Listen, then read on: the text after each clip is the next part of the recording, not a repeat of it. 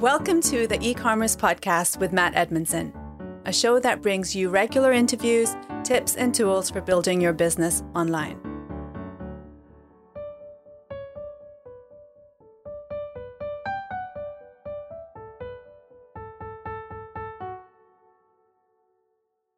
Well, hello and welcome to the e-commerce podcast with me, your host, Matt Edmondson, a show all about how to grow your own online business. That's right. Welcome to the show. And if you are tuning into Facebook or YouTube Live, it's great to see you. Do say hi in the comments. Do post your questions. That's the beautiful thing about watching this live. You get to ask your questions to amazing guests that I get to talk to every week. And this week is no exception. Oh yes, we have got someone amazing for you from the world of e-commerce, and we're going to get to ask her all kinds of crazy questions, let me tell you. We have a new expert joining us this week, all the way from very, very cold Canada. We've got Gabriella Rapone, who lives and breathes email marketing and specializes in email marketing for e-commerce businesses. So she is definitely in the right place for us today. I am looking forward to this one. Let me tell you, Gabriella's expertise is in engagement and opening and clicking and delivering and getting basically emails into the inbox. She's sent in her lifetime, check this out, over 100 million emails. That's a lot of emails, even by my standards. I'm not going to lie. That's a lot of emails. Gabby has run and owned her own email service provider for over 7 years and has consulted on brands like As Seen on TV, United Online, and Classmates. She is also the author, because, you know, it sounds like she's got time to write a book in all of the stuff that she's doing, but she has. She has written a book called Hit the Inbox, which I've had the pleasure of reading, let me tell you, and I got some great pointers out of it for my own business. So I know today is going to be fun. Now, I think I've bigged up Gabby enough. Now, in case you don't know, I do a pre-call with all of my guests. I get to meet them and chat with them before the show, right? And Gabby's pre-call was very, well, let's just call it memorable. It was great. I loved it. I loved every minute of it. And so I've been looking forward to this one ever since that call finished. All of the notes from today's show will be available as a free download on our website. Just head on over to ecommercepodcast.net/52, because this is episode 52, and you can download those for free. They will be on there when the podcast is released, which is a week after we've recorded. So now, without any further ado, let's bring on today's guest. We've got Gabby. Now, I'm going to push this button here. Gabby, welcome to the show. Great to see you. Thanks for being with us. Hey, Matt. I am super happy to be on the show. And as you mentioned, our first call was a memorable call indeed. It was a great call. So I'm happy to be back here. Yeah, it was good. It was great fun. And I really appreciate you being with us. But we were just talking before we came live on air. You're in Canada, Montreal, Canada. And did you say it was like -10 today? That's right. It's a nice -10, but it feels like a nice -19. So, you know, all around, it's a good day. It's a good day to be alive. It is a good day to be alive. And definitely make sure you've got some warm clothing. Yes. Now, are you talking in Celsius or Fahrenheit? Well, we're in Canada. So yes, we are Celsius. Good. Yeah. I still can't get my head around Fahrenheit. So, you know, I just wanted to clarify, make sure I'm on the right scale. Yeah. The US always likes to, go to a drum at their, go to their own beat, Yeah. So, the US can do what they like, but Canada is like the rest of the world. Yeah, normal. Exactly. I'm going to kickstart everything with our American viewers. I don't mean that disrespectfully, of course. I'm just being quintessentially British, making fun of everybody, including ourselves, which is just what we do, isn't it? So have you been in Canada your whole life? Are you actually Canadian? Have you always been in Montreal? That's right. Yes. Born and raised in Montreal. I used to spend my winters in California for about 15 years, but I stopped doing that about 3 years ago. And so that's what I used to do. That's the great thing about, working online is, you don't have to stay here. And so I have family in California, which was really amazing to be able to, 6 months out of the year, enjoy the sun and then come back to Montreal where you get to enjoy the best parts of the East Coast, which is, spring and summer, and then escape from fall and winter. Yeah, it sounds almost like ideal dream, scenario in some respects.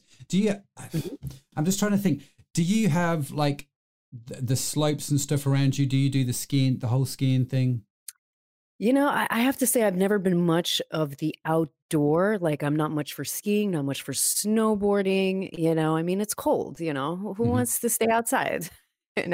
Definitely not me, but, but still, there's something, I will say this, I am 40 years old, but every time it snows, the first thing I will do is put on my mother's 1970 snow pants that I've kept since I was a child, growing up. The first thing I'll always do is just go jump in the snow and make a snowman. I'm like, that's one of my favorite things to do. I'm like, I don't care, I'm 40, but it's the one thing I still love to do is getting out there, playing like a kid, building snowmans, building snow forts. It's the most ridiculous thing, but it just feels so good. You know what? I'm slightly older than you, Gabby. I'm not going to lie. I would do exactly the same thing if we actually had snow. I was saying at the weekend, we had about 1 millimeter of snow and we made the most of it. Maybe a few millimeters of snow. We made the most of it. It lasted for a day and that's it. That's our snow gone for the year. I didn't. Does it shut down the city when it snows that much? No, we're all right at 1 millimeter. It can, once we hit 2 or 3, that's real problems right there. But it always, I mean, to be fair, I didn't notice it this year because the whole country is in lockdown, of course. But had it not been in lockdown, there would have been like, the trains would have stopped running, there would have been a national crisis and all that sort of stuff that England gets whenever it snows. That's just the way it works. It reminds me of California. It's so funny when I used to spend my winters in California. The minute it would hit like, whatever it is, like 65 degrees or whatever, 70 degrees, right? So it would be the equivalent of like 15, Summer, Celsius. basically. Yeah. The Uggs and the parkas would come out, and I would look at these like women and it's like, you don't know cold. Yeah. You don't know cold if you think 15 Celsius is cold. You gotta feel minus 20 to really embrace those Uggs and that parka. Mm-hmm. Yeah, I'm with you. So, yeah. I'm with you. It's what, we could trade stories all day long, couldn't we? So let me get this straight. So you have run, right? It said in the intro there that you've run an email service provider of your own for 7 years, right? How in the world did you get into that? Did you just wake up one day and think, I'm just going to set up an email service provider? That's what I'm going to do today. Well, here's the thing. First and foremost, anyone can set up an email service provider. Anyone. You can set one up. Your grandmother can set one up. Anyone can set up an email service provider. But the way that actually came about was I got started in this industry working at an email service provider back in 2006. Okay. Right. So that's how I got started. Right. That's how I basically understood, the mechanics of how everything works, how the back end works. I mean, I had, techs next to me for an entire year. And it was right about my 1 year anniversary. It was literally 1 week away from my 1 year anniversary of working at the ESP, and I got fired. Right? No. I didn't get fired it had nothing to do with the job. It had nothing to do with my work. It had everything to do with, a conflict with management, like anything else. Right. Wow. So I ended up getting fired.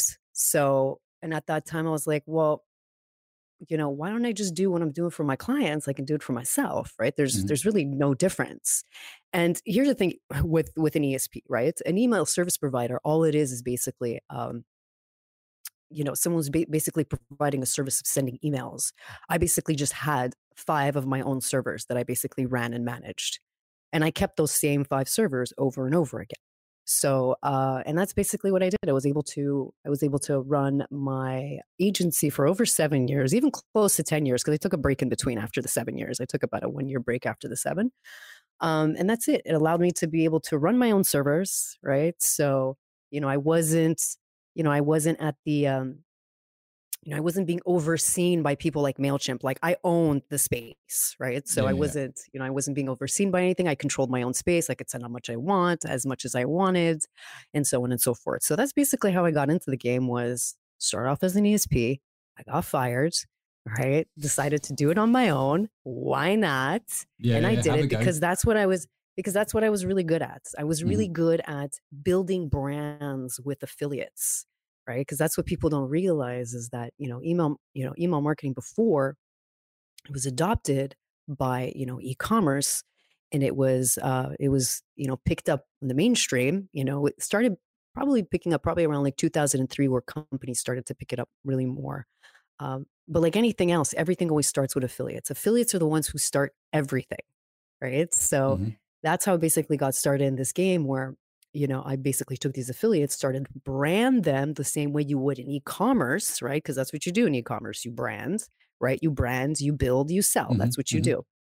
So that's basically what I did. So I figured, might as well just do it for myself. And that's what I did. I just focused on Wow. quality, really building those relationships, unlike, the other affiliates and emailers that were just basically burning and churning. They were literally going through servers every couple of days, whereas I would have the exact same servers for 7+ years. Okay. They were whitelisted with everything, and I just managed it, and that's basically it. Wow. Wow, it's fascinating how you just sort of your journey starts with getting sacked, right, or fired. Mine started exactly the same way. Got fired from my job. Just to be fair, I wasn't technically fired. I left before I just left. It just saved me the grief of going. I was fired, really. Anyway, Yeah. So we share that in common, and then you start out on your own, and you sort of, and here we are, all these years later, still smiling about it, right? And so you sort of, you get fired. You set up this email service provider company. Are you still doing that, or have you moved on from there? So here's the thing. Okay. Running your own servers is a lot of work. It's a lot of work. And this is why email service providers, and I say I ran an email service provider, right? But I didn't really run an email service provider because I didn't sell the service, right? You know what I'm saying? So, Mm-hmm. but the point is that an email service provider is still an MTA, right? It's an MTA, which is a mail transfer agent, right? So here's the thing is that it's a lot of work to manage your own server because you have a lot of things to consider. You have to always be looking at the back end technical, because that's what people don't realize with an ESP is that they're managing the back end. Okay. Mm-hmm. They manage the connections. They manage knocking on the door of Gmail. They manage knocking on the door of AOL. People don't realize that that's a job, right? And that's a real job, right? Mm-hmm. Just looking at SMTP responses, that's the responses from, once again, knocking on Gmail's door, seeing what they say. Are they letting you in? Are they saying, no, too many people, move on? Mm-hmm. Like, that's the true, like, in essence, like when you're looking at what defines a really good ESP is how good are their techs? Forget about all the bells and whistles of what they have. Who cares? Okay. Because at the end of the day, the only thing that matters is, again, right? Are you able to reach Gmail? Mm-hmm. Right? Because again, if you have Gmail users, is Gmail going to accept your email? Because that's phase one, right? Gmail's got to accept your email. Yeah. And then after that, it's up to your reputation to decide where that actually lands, if it's an inbox or spam, right? So it's a lot of work. It's a lot of work. So this is why, when ESPs came into play, it was easy enough for people like you, your grandmother, your mother, whatever it is, right? To just start emailing because you didn't have to go get it. You didn't have to go get a server. You didn't have to bind the IPs. You didn't have to do the RDNS. You didn't have to go through all that technical stuff that you have to go through, right? So, this is why it's like, no, I don't do it anymore because it's too much work. Mm-hmm. But there is a time and a place for everything, right? Mm-hmm. So with a lot of companies that come to me that want to have their own space in their server, you have to wait until you reach a certain level of revenue, right? Because it has to make sense, right? It has to make sense in order for you to, because again, you have to hire a tech, right? You're going to have to hire someone to be able to manage that because again, you can either be, doing the tech side or you could be actually working on your business. So this is why. So, you have to look at the opportunity cost. So I always encourage people, listen, unless you're doing $1 million a month in revenue, there's no reason for you to have your own server. Okay. No So you would call that the cutoff point, $1 million a month. Yeah, well, there's other factors too, right? But as a whole, right? As a Hmm. whole, if you're just looking for something that's, just a basic rule of thumb, it's yes. If you're at $1 million, then you should start considering, because then you're going to be spending a lot of money on ESPs Yeah, for no they're not reason. cheap, are they? They're definitely not cheap, ESPs. No, but the good thing is too, is when you get to a volume, right, is you have a lot more leverage with your ESP. People don't realize that. So that's the thing, is that I came from the ESP world. I know that ESPs only make money when you send email, and Yeah, they want to keep you if you're sending a lot of email and you're not damaging their space. yeah. So this is why it's like you have leverage. Whatever that pricing is on there, just use it as a guideline, because the minute you get, the minute you get to a point where you have good volume Mhm. and you have good engagements, the ball is all in your court, Yeah, 100% in your court. yeah. No, that's one of the things I've noticed actually. We with our ESP that drives some of our beauty businesses, we got half price. We just basically called them Mhm. up and said, yeah, we're not paying that. I Yeah. mean, and we get on well with them. Don't get me wrong, they're lovely people, and but we had a conversation, and yeah, a guideline I think is a good way to put it. When your volume's high enough, it's a guideline. Just call them up and have a conversation and see what they Yeah. can do. Yeah. Okay, so Yeah.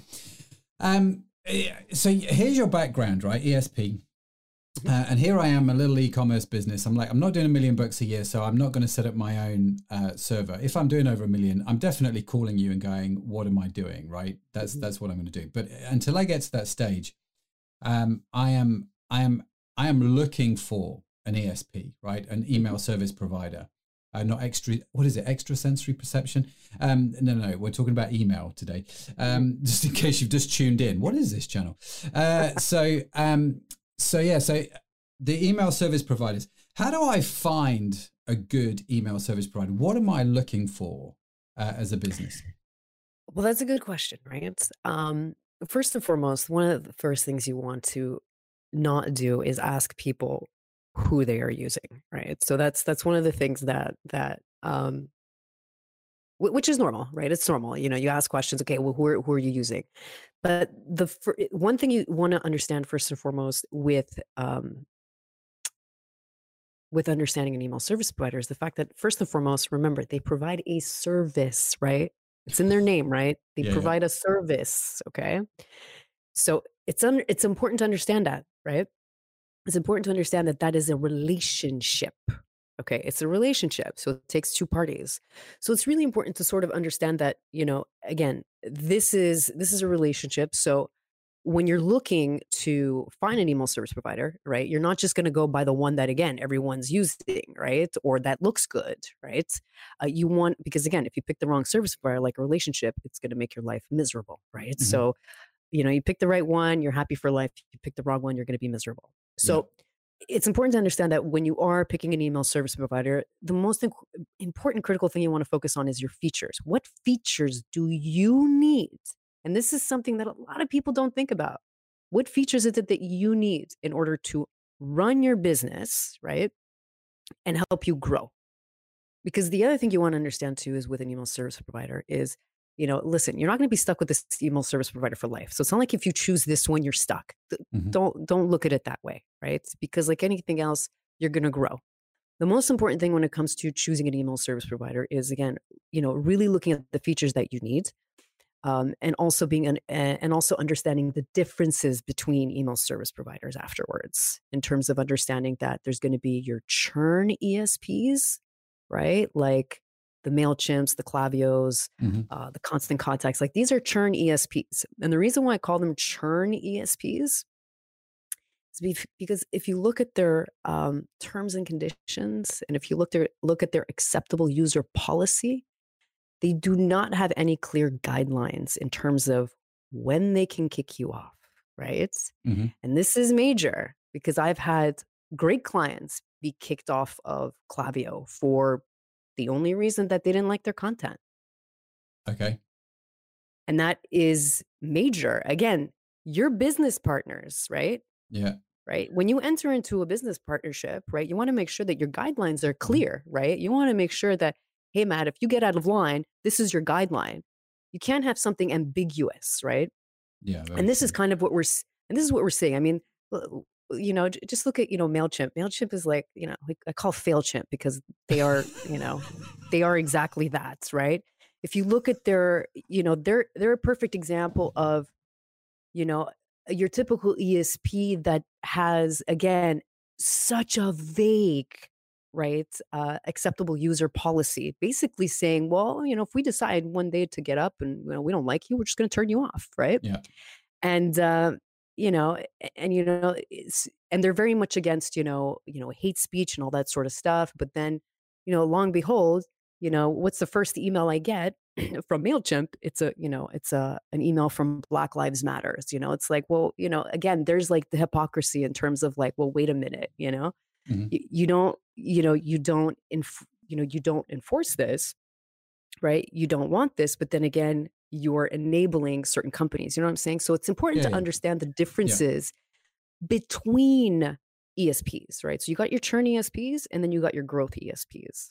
And your growth ESPs are ones that are going to have clear guidelines based on, all right, Matt, you want to grow your business? This is the guidelines you have to stick to in terms Mhm. of you must have engagement, you must have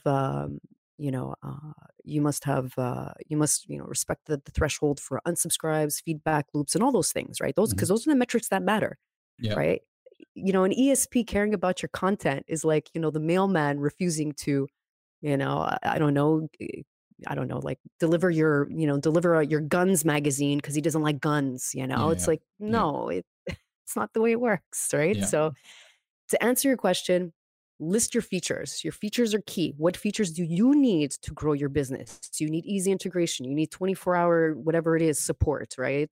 Mhm. You need triggers. You need split test. You need all these things, right? List them and then obviously list them by priority. Because I can tell you this, I've been in the business for 15 years and I still have yet to find an ESP that has everything, right?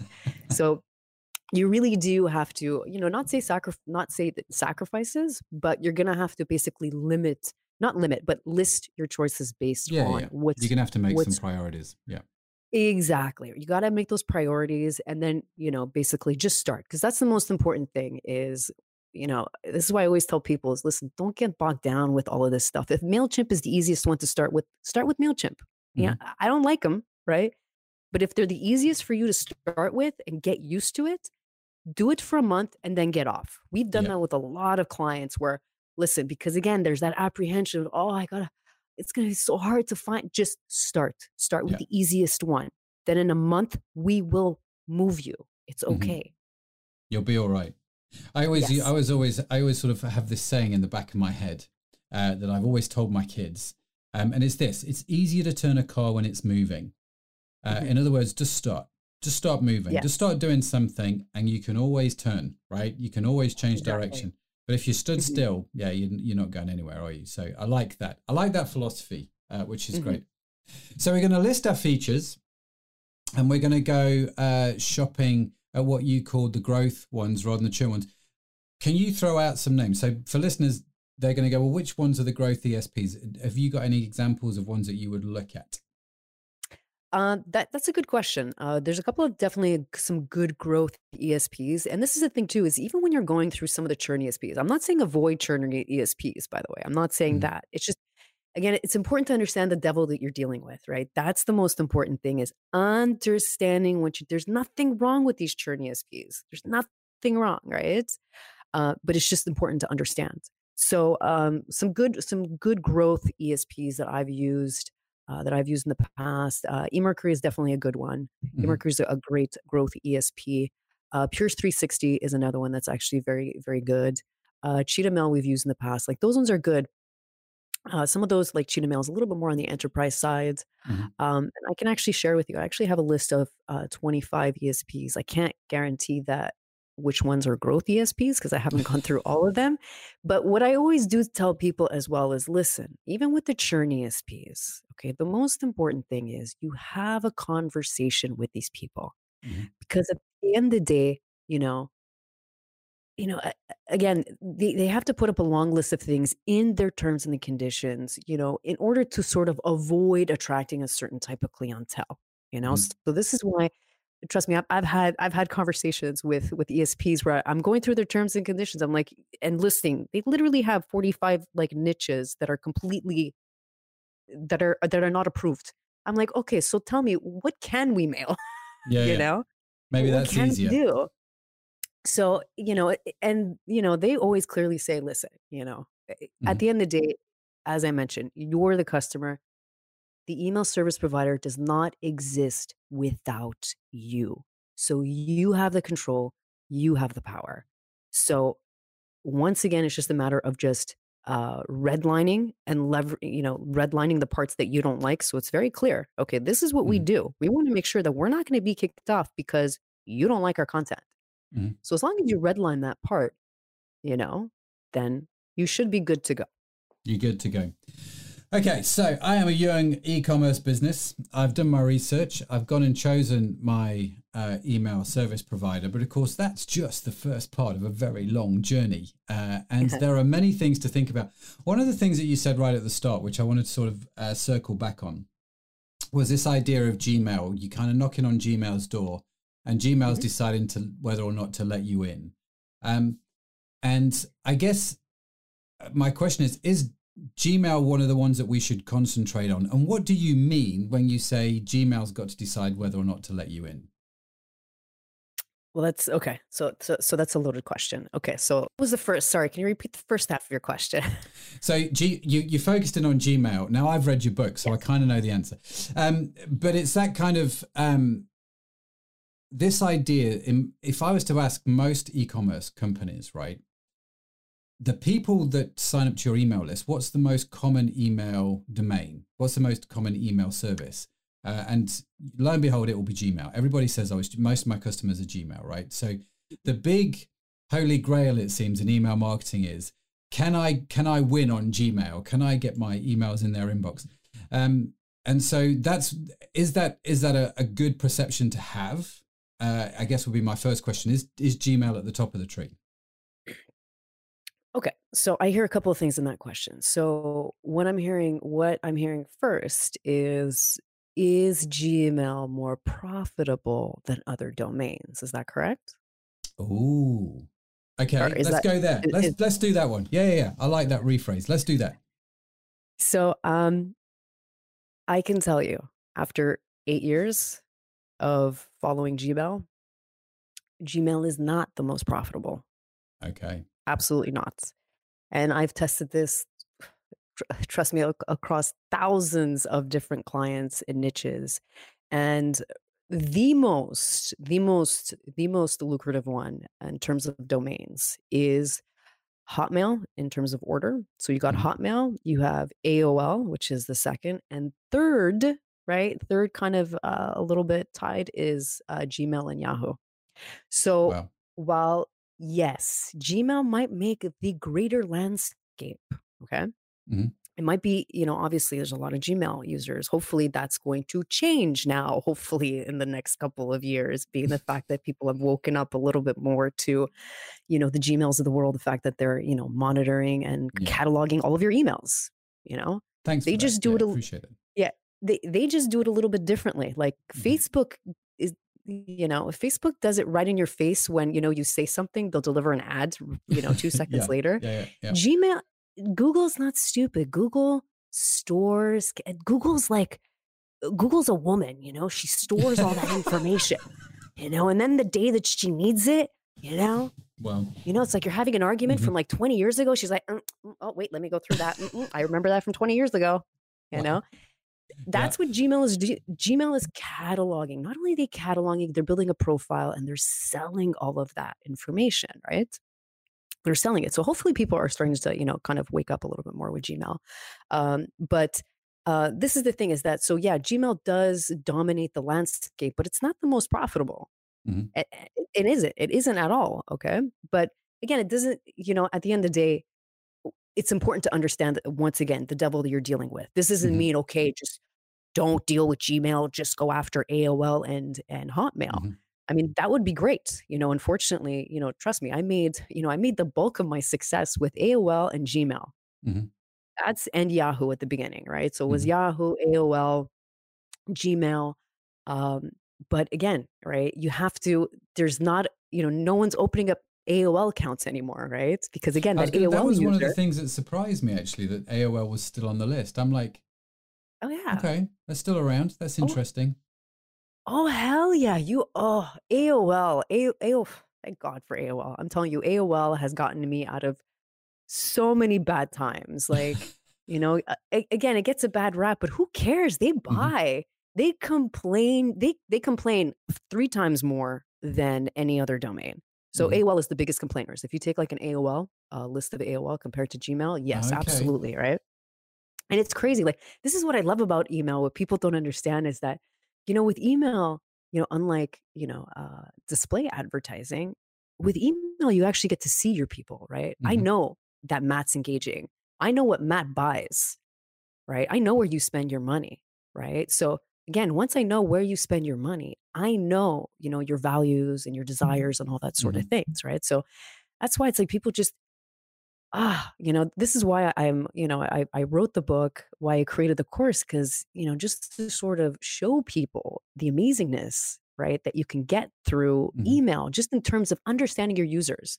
Just by understanding your users and your different types of subscribers, again, opens up a whole window of opportunity for you, just in terms of just being able to easily manage things a Yeah. lot more.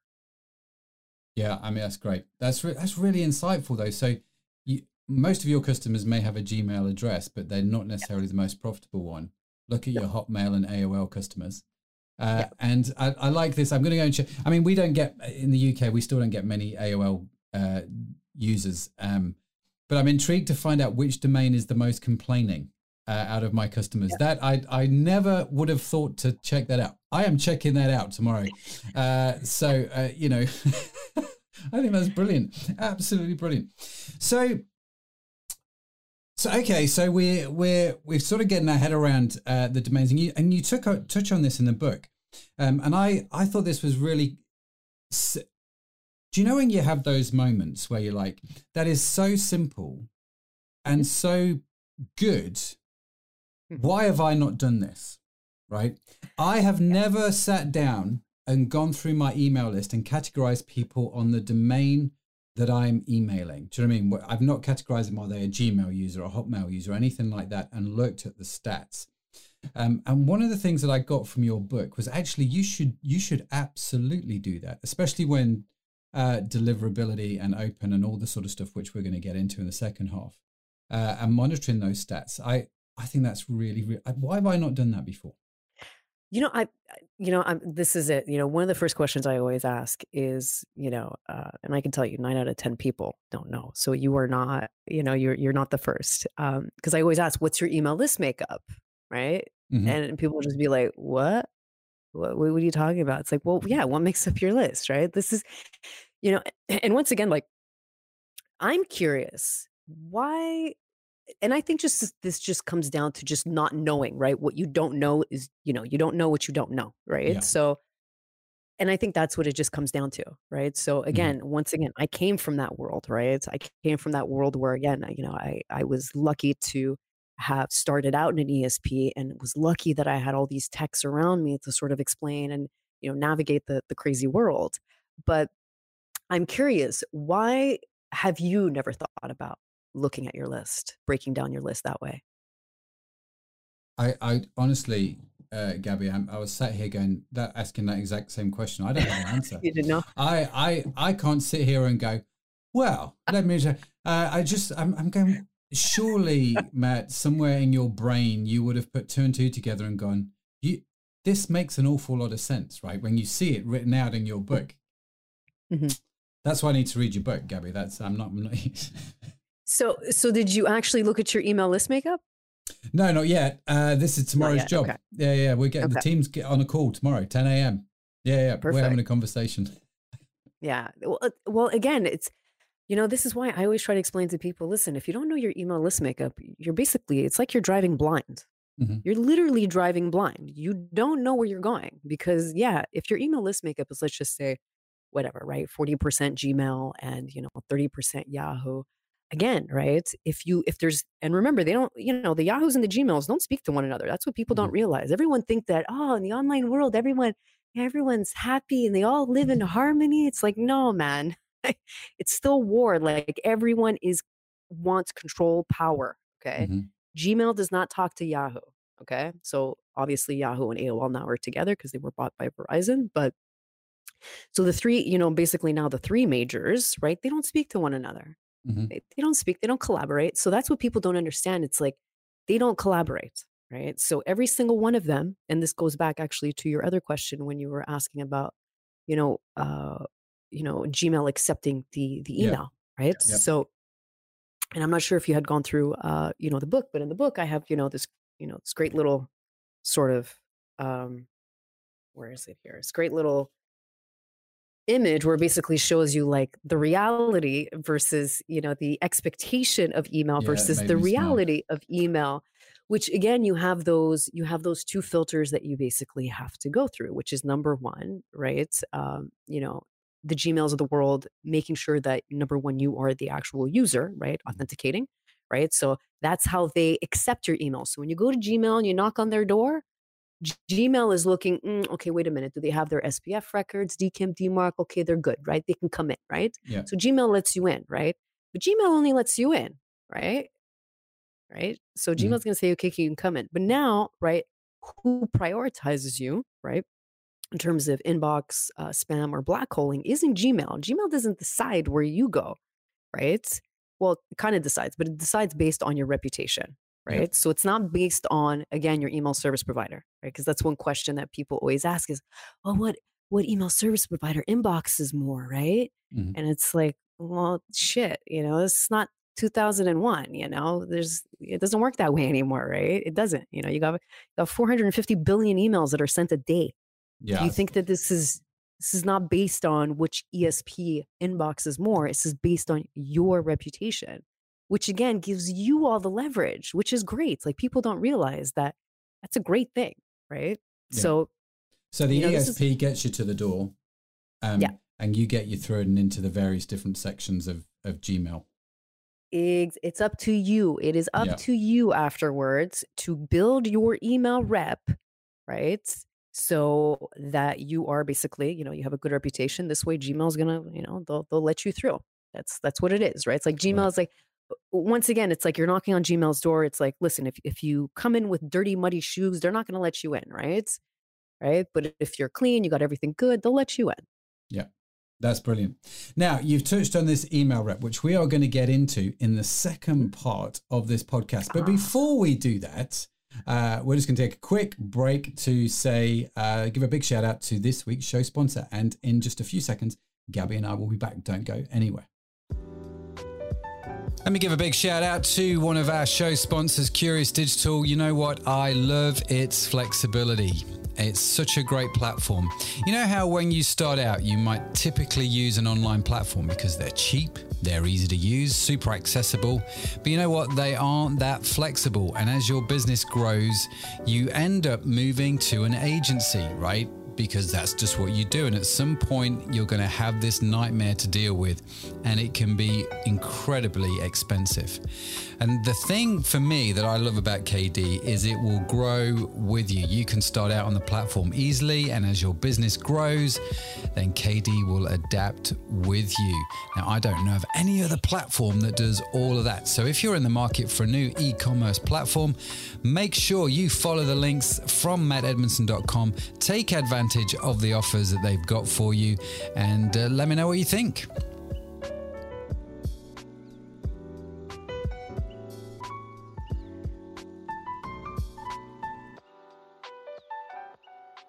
Well, excuse me.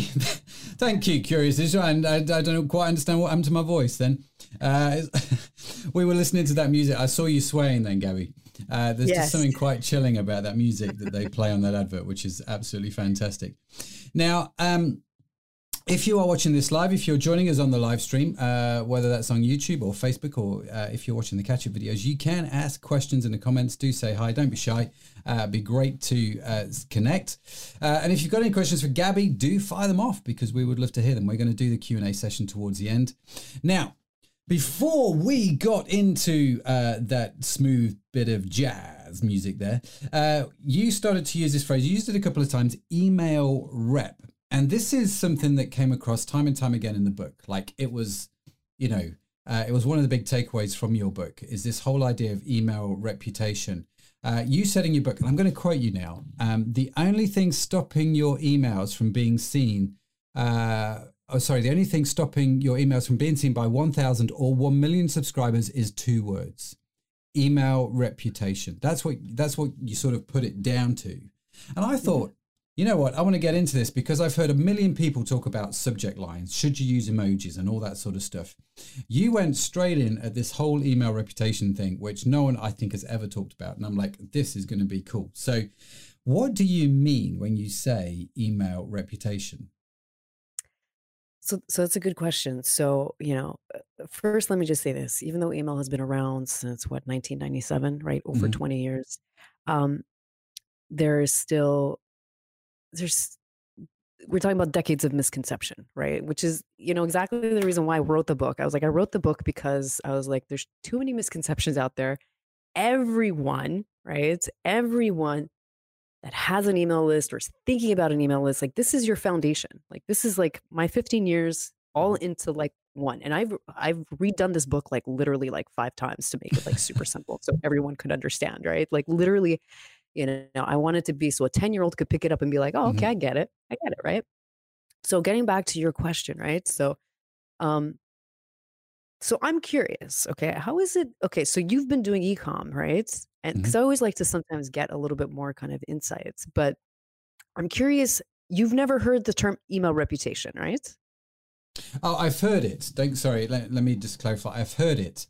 I would say it's like way down the list of things that I've heard though. It's not it's not where I think you think it should be, if that makes sense in terms of priority. Gotcha. Yeah. No, it makes sense. Okay. So you've heard of it. Okay. So the term is not foreign. You've heard of it. So, and that's the thing, right? So again, it comes down to, misconception because people don't understand how things work. And again, it's really, really easy to, undervalue things or when you don't understand it. So, and like anything else, right? Reputation is key, right? Because again, back in the day when email first started, filters, right? Again, like there's 450 billion emails that go out daily. That's expensive to maintain.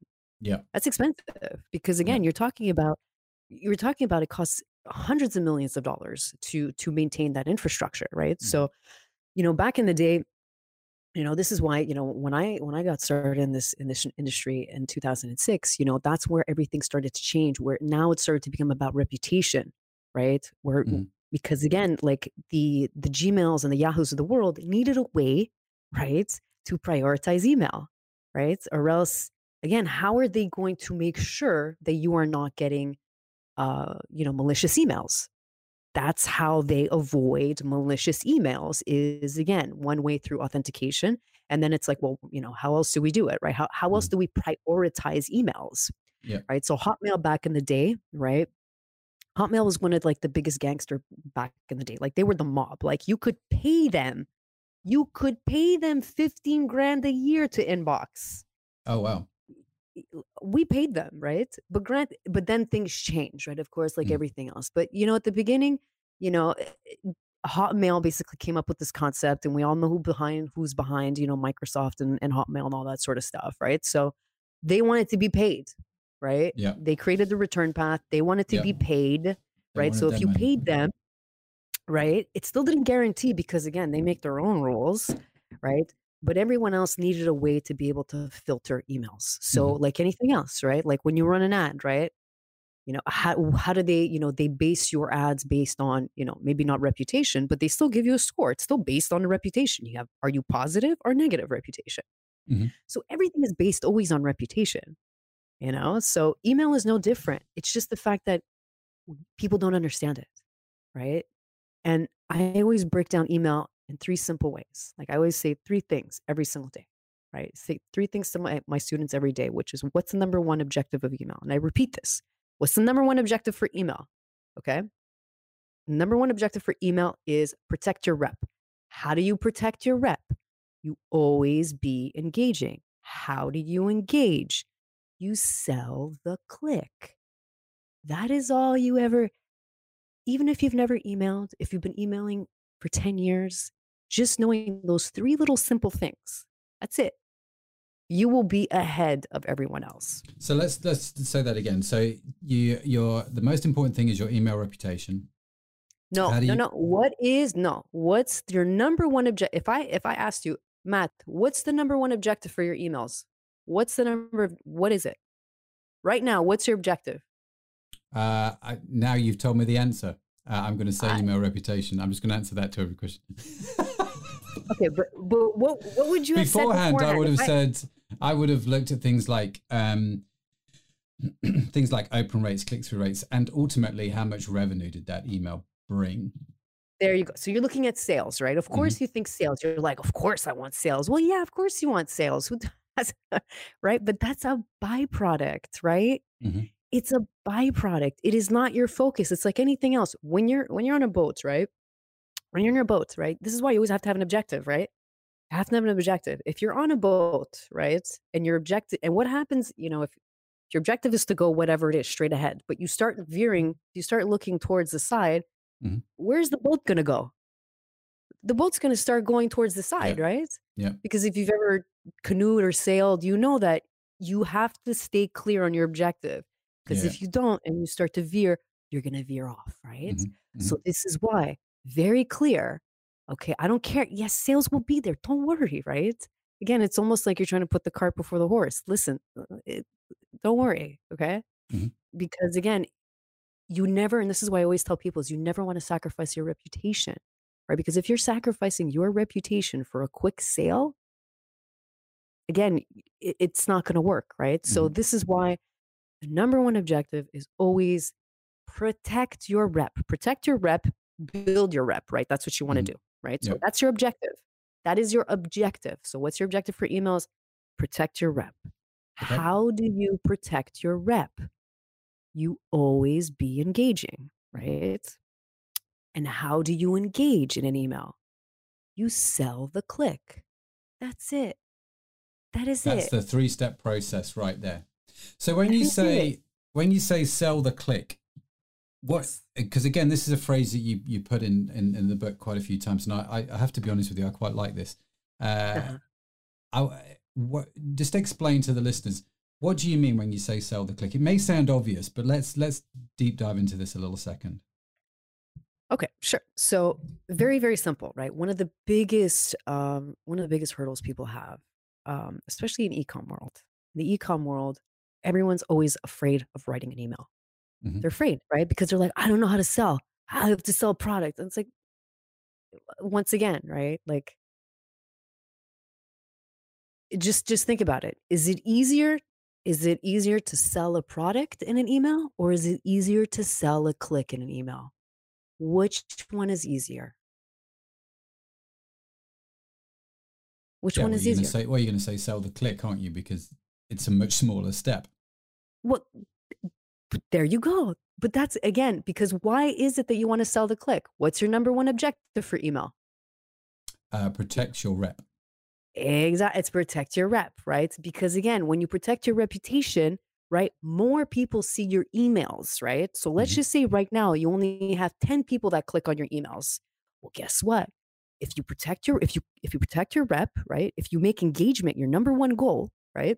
If you make engagement your number one goal, right? And you always engage, right? You're now going to go from 10 clicks, right, to let's just say 30 clicks. What would an extra 20 clicks do for your business, right? Yeah, it's massive. That's the point. Yeah. That's the point, right?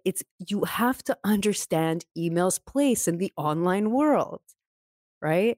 Email's place in the online world is just a display medium, right? It is get a user from point E to point B, right? You don't have to reinvent the wheel by saying, oh, I hear people all the time, should I have long copy? Should I have short copy? Should I do this? Should I do this? Like, why are you assuming? Why do you assume? Do you assume that the brakes in your car work when you get into it? You don't assume, right? You know if they work, right? You don't assume anything. That's the thing that sort of drives me. It's kind of one of my pet peeves whenever people assume things in email, because it's like, why are you assuming? You literally have the ability to literally test so many different variables at your fingertips Mhm. whenever you want, because you have an audience ready to go, wanting to hear from you. Yeah. The only thing that is stopping you from sending that email is you saying, the people, they're going to get annoyed if I send an email. It's going to upset people. Who cares? Mhm. Okay. I'm not saying who cares, but I'm saying, look at the stats, right? Yeah. Don't assume. Don't Yeah. assume Let the data anything, help you. right? Don't assume anything. Just, you have the tools, you have the knowledge to succeed, right? Now it's just a matter of, again, just looking at the stats. Maybe you don't have a good audience, right? Because we've noticed that a lot too with especially in e-commerce stores, right? E-commerce stores, we started to notice a big problem with audiences when people started jumping on the Wheelio bandwagon, the spin to win type of band that pop up. Yeah. So we've got this. We've got it in terms of. I love this idea of you're wondering whether to send long emails, short emails, and all this sort of stuff. Just do a test and see what happens. The main thing that you're looking for then is this idea, this engagement, this selling the click. This idea that actually getting someone to click on the email is super important. One of the things that you said in the book about this whole thing about engagement, which again really struck me, was I can't remember exactly how you phrased it, but something like, even if they've gone through the double opt-in, and done everything to get on your email list, people don't actually want your emails. You've got to give them a reason to want to read it, to want to engage. Yeah. Is that have I understood that right from your book? Yeah. So that's it. So a lot of people, right, have this, and you sort of hear this buzzword nowadays, right, when everyone's like, give value, right, and it's like, so that's the buzzword now, is value. And don't get me wrong, right? Absolutely, right? You want to give people value, right? Because again, right, like anything else, why would people read? Again, you have to give someone a reason to read your email. Mhm. Now, going back to this whole value deal, right?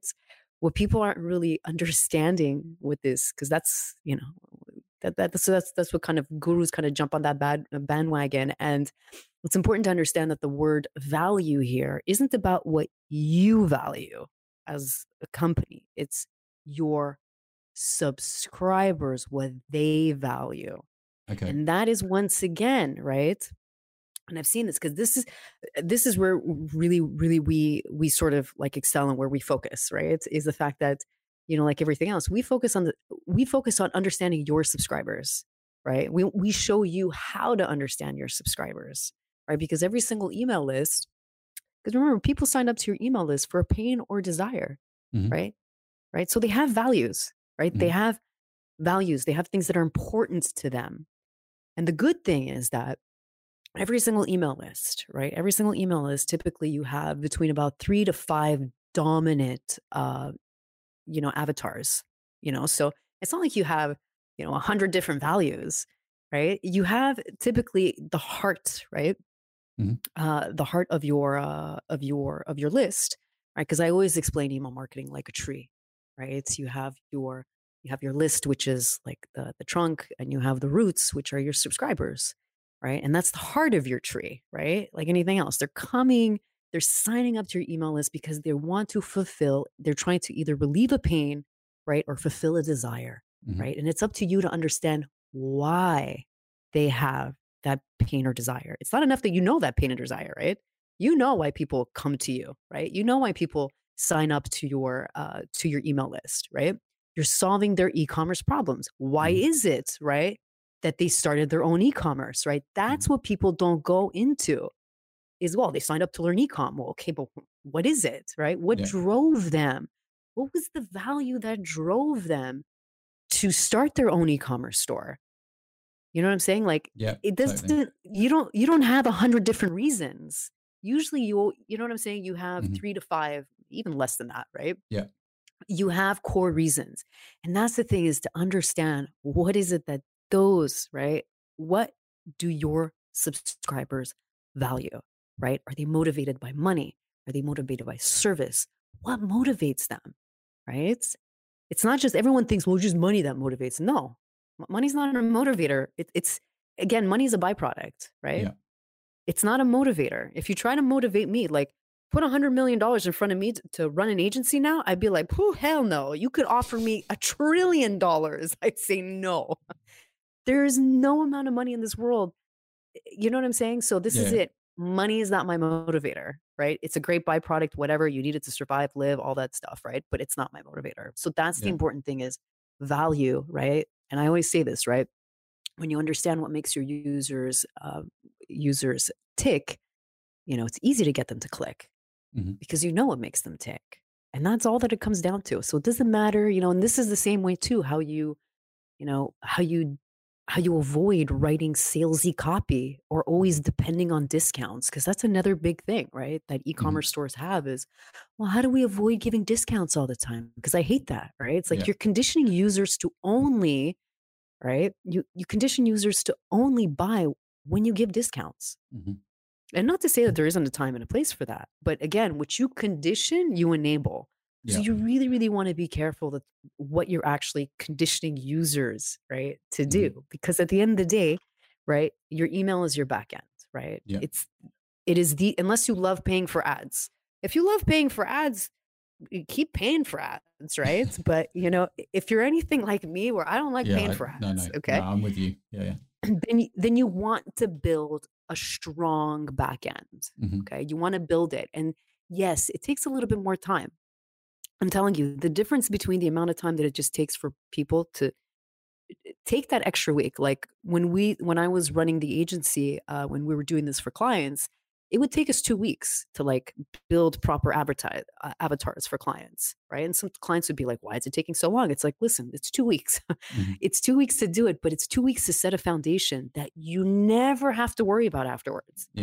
Like you have all the keys to the kingdoms where you can literally write copy in 10 minutes. You have a promotion, no problem. Copy, 10 minutes, done. You know what to do because you understand your people, right?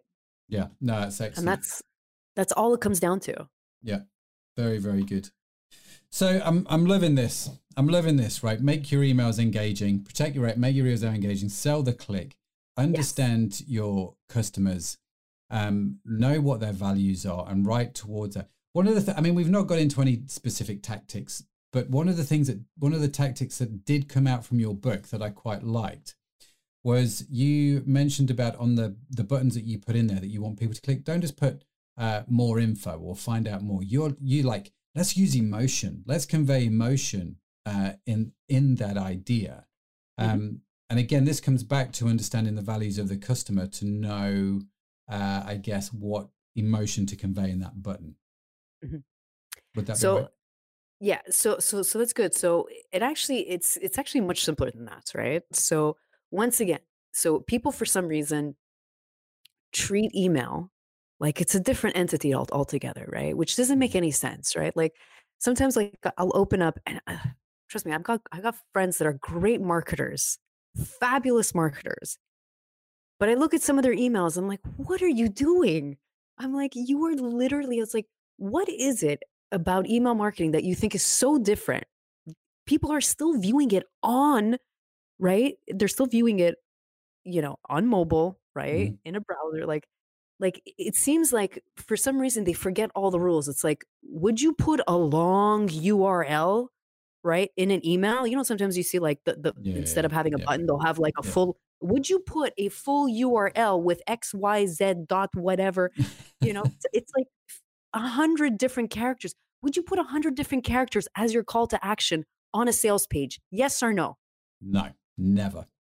So then why are you doing it in an email? You know what I'm saying? Yeah, that's a great question. This is what I'm saying is email is a display medium. It's no different. This is why it's like when I see guys that are amazing, amazing marketers, amazing at doing, and then you see them on email sites, like, what are you doing? Did you just lose all, like, for some reason it's, they just lose all sense of, the rules in terms of display. It's like email is no different. Okay. It's still a display medium, right?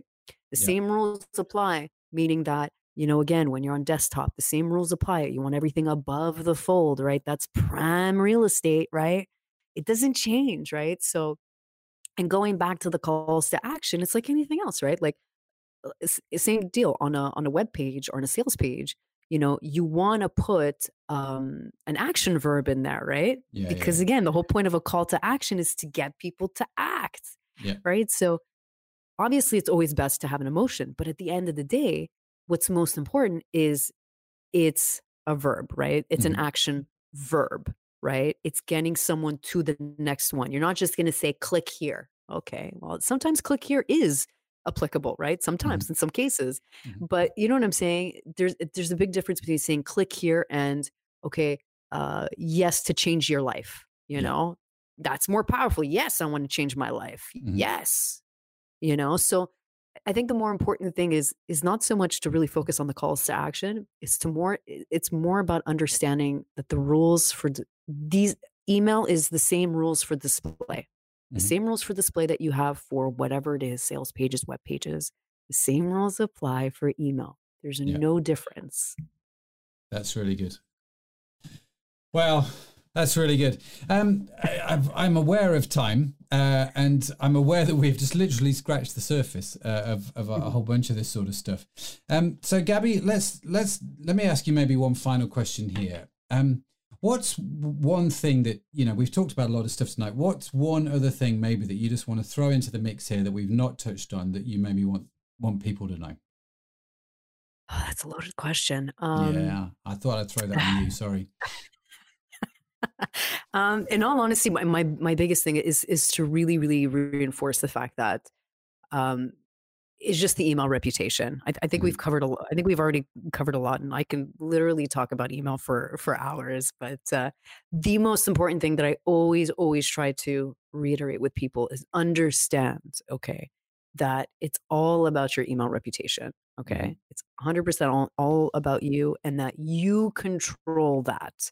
You control the ability to, go from, not hitting the inbox and not being prioritized and getting low clicks to, being prioritized and getting good clicks, right? Just by understanding, again, those 3 simple principles that literally anyone, even if you haven't read the book, okay, even people that I haven't read the book, I'm like, listen, you don't even have to read the book. Just by knowing, all you need to do is sell the click. People are like, oh, yeah, wow, that like, you can even sense the weight being lifted off their shoulders when you tell them, listen, sell the click, I'll sell the product, sell the click. And it just becomes much easier. So those are the points that I just really, really like to reiterate, is just understand that it's all about your email reputation. Okay. Understand that it's all about engaging, and that all you need to do is just sell that click. That's it. And it's as simple as that. Yeah. And there's a lot of hard work that goes behind making it that simple. But I like how you've boiled something which people just sweat at, right? And just really struggle with into that straightforward concept and framework. And actually take care of that, and all the other stuff starts to take care of itself. Listen, Gabby, it has been absolutely wonderful to talk to you about this. You have brought such a fresh angle on email. I've loved it. I've loved it. How do people who are watching the show or who are listening to the audio version of this, or maybe watching it on Cash App, how do people get a hold of you? How do they connect with you? What's the best way to do that? Very simple. You can just go to emailmaverick.com. Right. So you can go there, you can visit the site, you can pick up the book if you like. We also have an email masterclass that people kind of sign up to as well. Which is pretty much we'll say it's pretty much geared towards e-commerce. At the end of the day, pretty much all of email is really e-commerce, regardless if you're an affiliate or influencer. So that's available too. We are getting off most of the big platforms now. We are sort of just we're kind of getting off of Facebook and things like that. So I am looking, because we did have a Facebook group, but I'm looking at kind of getting rid of that. So we're going to be mostly on Telegram. And of course, you can always sign up to my email list, because that is where people are going to, that is where I'm directing everyone to go. Yeah, that's the one thing I think everybody listening to the show should do, because I'm always a fan of, if you have an email expert on, go sign up to their email list, because you're going to see actually this stuff in action, right? If you have a Facebook expert on, go sign up to their Facebook page, because you're going to see this stuff in action. And so I would definitely encourage you. Was it emailmaverick.com? Head there and sign up to Gabby's email list. That's what I'll be doing. I would definitely say, do not look at all of my emails for all of I give you information in my emails, but I like to trick a lot of people when I actually create my emails. So that's one thing, is be very mindful about what you copy, especially in my stuff, because I know exactly that's what people are doing. So I like to test people the same way that I test my clients and my students. I'm like, if you're just following me, it's like, don't follow what I do. All right. Don't follow what be very mindful of that. That's just kind of a warning. No, it's very good. Very good. And the course is available at emailmaverick.com as well, I take it. Yes. And the book is available. The book is $27. You can get the audio version as well. The audio version, you can just sit back and relax, listen to it for 2 hours. It's not that long, but it's packed with, I mean, you've read it, so yeah, you know, it's jam-packed. It's very, very easy read, very quick, very practical. And I didn't listen to the audio version, but I did read the book. No, I can highly recommend it. Do check it out. Email Maverick. Listen, Gabby, thank you so much for being on the show. As I said, it has been an absolute privilege and pleasure. Thanks for taking the time to speak to us and just adding so much value. It's been great. Yeah, I loved it. Thank you so much, Matt. And hopefully, yes, be happy to be back whenever you like. Talk more email. I'm sure you will definitely be back. There's a lot more conversation, but thanks so much. Appreciate it. Thanks, Gabby. Thanks. Well, wasn't Gabby absolutely fantastic? I hope you got a lot of value out of that, because I'm sure you did. I know I did, right? I love it when guests come on and just give us insane amounts of value. And Gabby was just no exception, was she? Just insane amounts of value there. So, as Gabby said, you can check out her website. You can sign up to the email. We will put links and show notes together for you. So you can get a hold of those if you're driving or you can't take notes. Just head on over to the website, ecommercepodcast.net/52, because this is episode number 52, and you'll get all that for you. Wow. Good. Thanks, Gabby. That was a great show. You know, it's always my aim whenever I speak to guests to find some real practical nuggets that I can use on my own e-commerce website. I got lots today. I'm going to go and do that whole domain thing and figure all that out. That's going to be good. Sell the click's going to become the new motto. We're going to try a few different ideas in our email and see how we get on. I hope you got some great stuff out of it too. If you did, then I would certainly appreciate it if you could rate the show on iTunes and even share it out wherever you do sharing, Facebook, Instagram, all that kind of stuff. We just really appreciate it so we could connect with more folks around the world. As I said just a minute ago, I'm just going to reiterate it now. All of the notes, links, and transcript to today's show are online, and you can get them for free at ecommercepodcast.net/52. So all that's left for me to say is thanks for listening. Make sure you come back next week as we get to interview some more great guests on how to grow our own online businesses. My name is Matt Edmondson. Thanks so much for watching. We'll be back again very, very soon. You've been listening to the e-commerce podcast with Matt Edmondson. Join us next time for more interviews, tips, and tools for building your business online.